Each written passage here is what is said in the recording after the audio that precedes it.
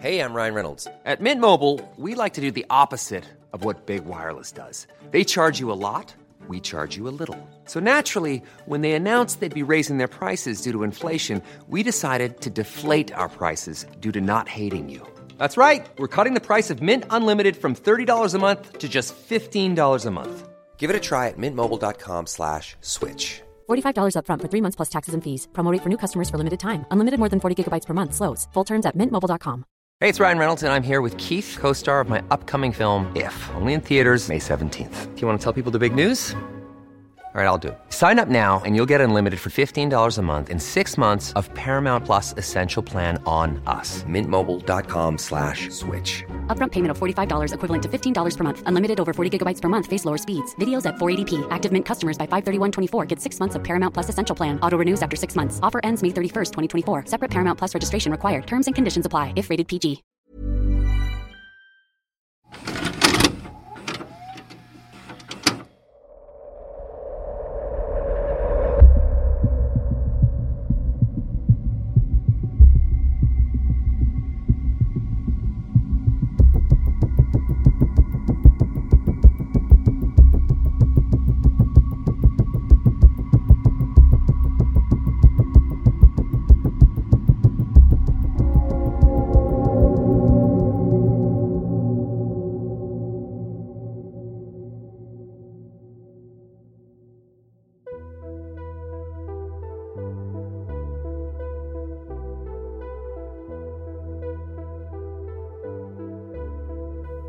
Hello and welcome back to another episode of Scary.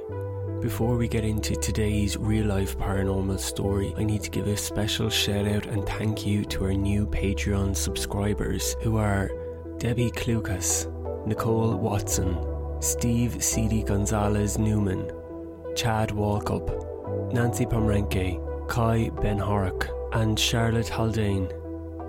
Thank you all for joining Patreon. Again, I am most grateful. If this is something you're interested in, you can find the link to our Patreon page in this episode's show notes, or simply go to patreon.com/scary a paranormal podcast.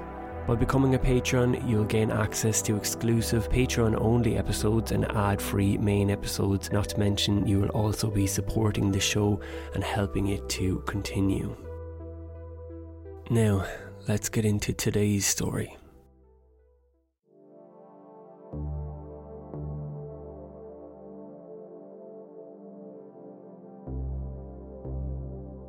My brush with the paranormal happened in the late 90s. I would have been about 15 at the time. In our family, there was 4 of us: Mom, Dad, my older brother and I. My relationship with my older brother, Dylan, was always a positive one. Despite being 4 years older than me, we were very close. We had a strong bond, still do. Unlike many siblings, we never seemed to have any major conflicts or issues with one another. Dylan was always very protective of me when we were younger. When I was 7 years old, I was involved in a car accident. I was completely unharmed, luckily.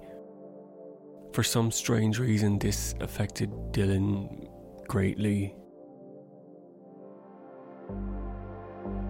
A few weeks before the car accident, one of Dylan's friends had been out cycling his bike and was struck and killed by a delivery truck.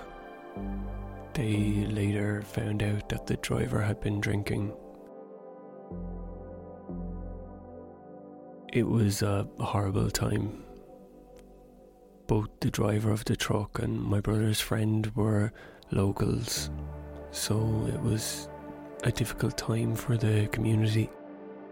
Families were torn apart. According to my mom, this was when Dylan developed some sort of irrational fear of losing his entire family. She said that he had experienced night terrors for years because of this, and often had these long discussions with her, asking what would happen if she and my father were to pass away.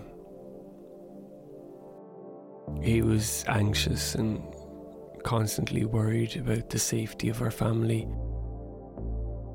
and as a result of this fear had become very protective of me, always looking out for my well-being. It was great at school, however, my own personal security.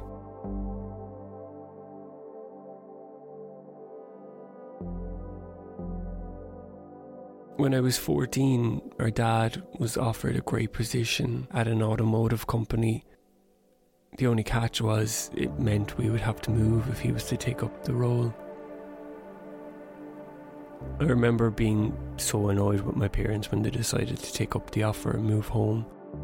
But I didn't have much say. Whatever Dad said went.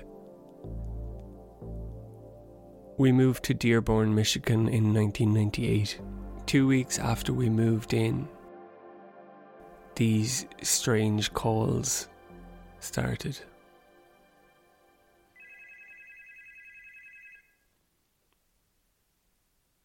We began getting what seemed like prank calls about twice a week at the start.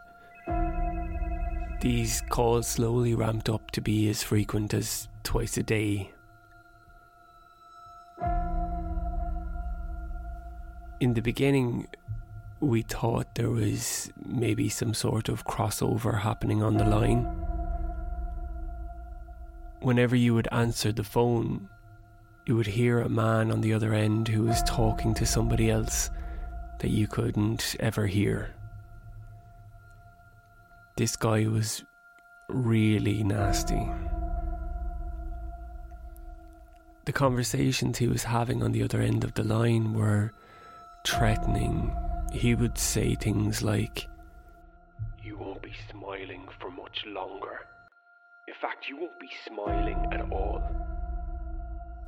And then presumably the other person would reply, but you could never hear them.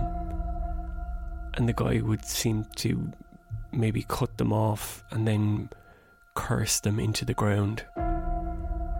He sounded insane, and looking back, maybe under the influence or drunk or something.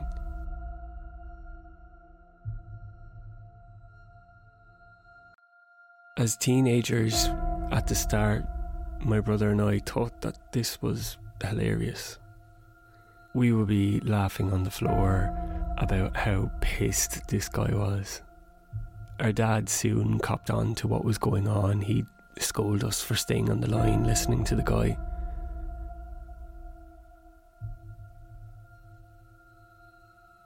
We went through 3 new numbers and 3 new handsets, and the calls still continued.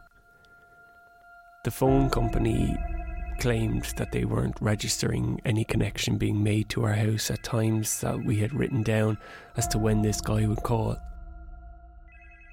It was really weird, but definitely a case of a faulty connection or crossed line. These calls would come and go over a period of many months, close to a year in total. Like I said, some weeks they would peak to maybe twice a day, other times they would drop off entirely. We became used to it. The phone would ring, someone in the house would answer, it would be the guy, we would hang up and forget about it. After a while, these calls would turn into silent. You could tell there was somebody else on the other end of the line, but they would never talk. You might hear some inaudible whispering.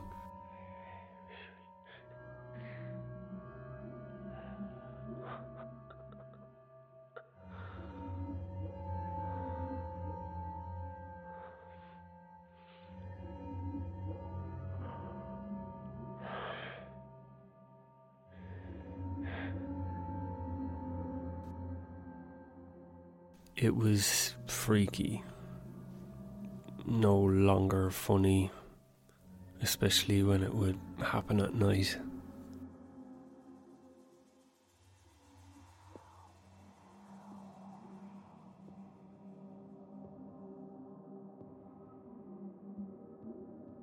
One night our parents had gone out on a date night and it was just Dylan and I. I woke up around 12 a.m. and went downstairs to get a drink. I remember just as I was about to go back upstairs, the phone rang. I debated answering it, but maybe it was something serious that had happened, and calls at night aren't usually good. I remember picking up the receiver and saying hello. Hello? It was silent. Just that same breathing on the other end of the line.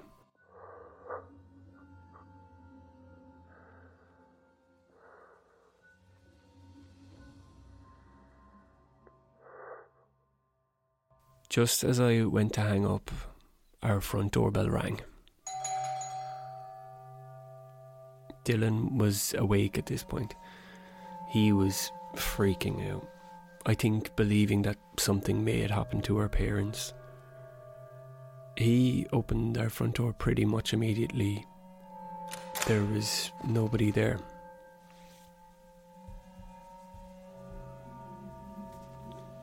I didn't believe it could have been pranksters.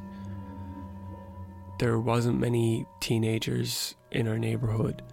It didn't have any issues. It was relatively quiet. When we opened the door that night, there was absolutely nobody outside. I remember him closing the door, locking it, and saying to me to go back to bed that it was just a joke. Being his overprotective self as usual. We went back to bed, and after about 10 minutes the phone rang again. This time Dylan answered. Then I heard him hang up, and straight away the doorbell rang again. I went to my bedroom door and saw Dylan pass and go straight into my parents' bedroom, which had a window that looked out to the front of the house. I followed him. He warned me not to turn on the light, and we looked out the window to see who was outside. But there was nobody there. Then the phone rang for a third time. He told me to go downstairs and answer it, and that he would look out the window and see who was outside. I went downstairs, answered the phone, and I will never forget the voice on the other end of the line. Hello? And a voice replied saying, "Aren't you going to answer the door?"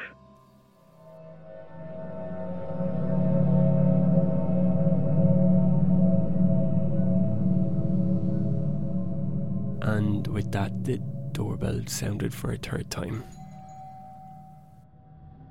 I bolted upstairs, joined Dylan, and we both looked out the window. I have a memory of us looking out the window down at the door and Dylan just repeatedly saying, "No one's there. No one's there." And the doorbell sounded again. This time we had a view of the front door and there was nobody there.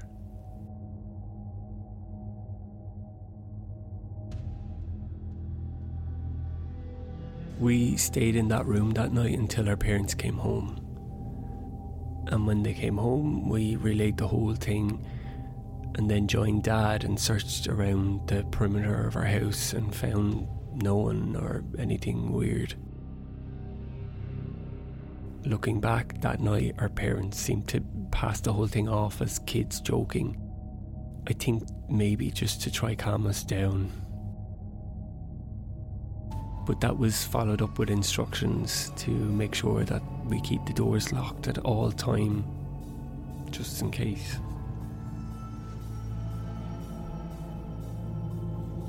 After that night, I was terrified when the phone would ring. We didn't receive any weird calls for a few weeks after that. I think because of that, it made me think perhaps it was kids after all. kids that had watched us with Dad look for them and realised that maybe they had taken the whole thing too far and just decided to stop everything. After a few weeks, we arrived home after being at a game with Dad and found Mom crying. She said that while we were out, the phone had rang. She had answered. It was the creep, as she liked to call him, and she hung up. After she hung up, she said there was a knock at the door. She answered it, but there was nobody there. She then said when she turned around, she saw a figure standing at the top of the stairs and had called the police, who had yet to arrive. This was after happening only a few moments before we arrived home. We searched the house, but there was nobody upstairs. The police arrived, and I remember my parents telling them everything that had happened about the weird crossover line, the doorbell, and then what had happened that day. They believed that somebody was targeting us, perhaps. But then their interest ended after they got confirmation from the telephone company that these calls weren't being registered and ultimately unable to be tracked. After this incident with my mom and seeing somebody upstairs, we had weird things happen with the electrical appliances and other things in the house. Some nights the whole house will be woken up to the TV blaring downstairs at full volume, but no one would have turned it on. Another time it would be the kitchen blender, or the kitchen tap would be running at full force. It was sporadic and random, childlike, attention-seeking behaviour. Dad got an electrician over. He was convinced that there was something wrong with the electrics in the house, but the guy found nothing wrong. And then I started to notice a pattern. Anytime we would bring someone in from outside the family to investigate what was happening, the activity would stop for a while, and then after a few months would start back up again. This happened with the electrician, with the plumber, with the guy from the telephone company coming to the house to have a look at the headsets himself and staying for a couple of hours so he may experience one of these calls. Then one day the calls just stopped and we never received any more.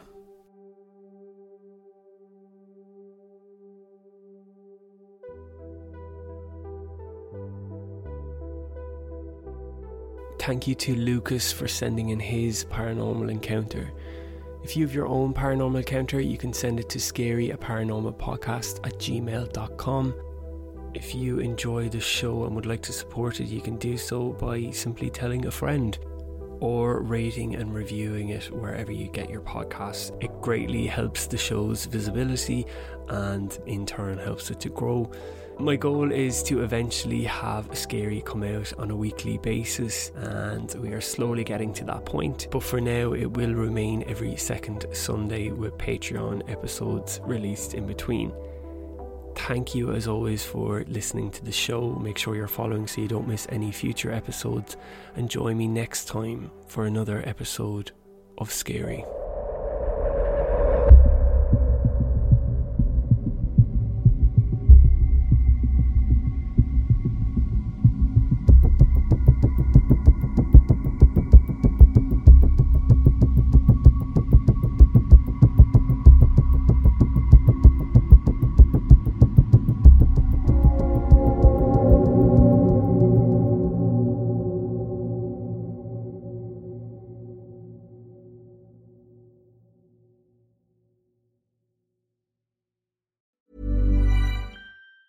Planning for your next trip? Elevate your travel style with Quince. Quince has all the jet-setting essentials you'll want for your next getaway, like European linen, premium luggage options, buttery soft Italian leather bags, and so much more. And it's all priced at 50 to 80% less than similar brands. Plus, Quince only works with factories that use safe and ethical manufacturing practices. Pack your bags with high-quality essentials you'll be wearing for vacations to come with Quince. Go to quince.com/trip for free shipping and 365-day returns. Hey, it's Paige DeSorbo from Giggly Squad. High quality fashion without the price tag. Say hello to Quince.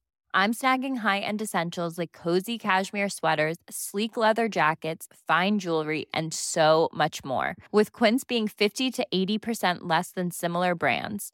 And they partner with factories that prioritize safe, ethical, and responsible manufacturing. I love that. Luxury quality within reach. Go to quince.com/style to get free shipping and 365-day returns on your next order. Quince.com/style.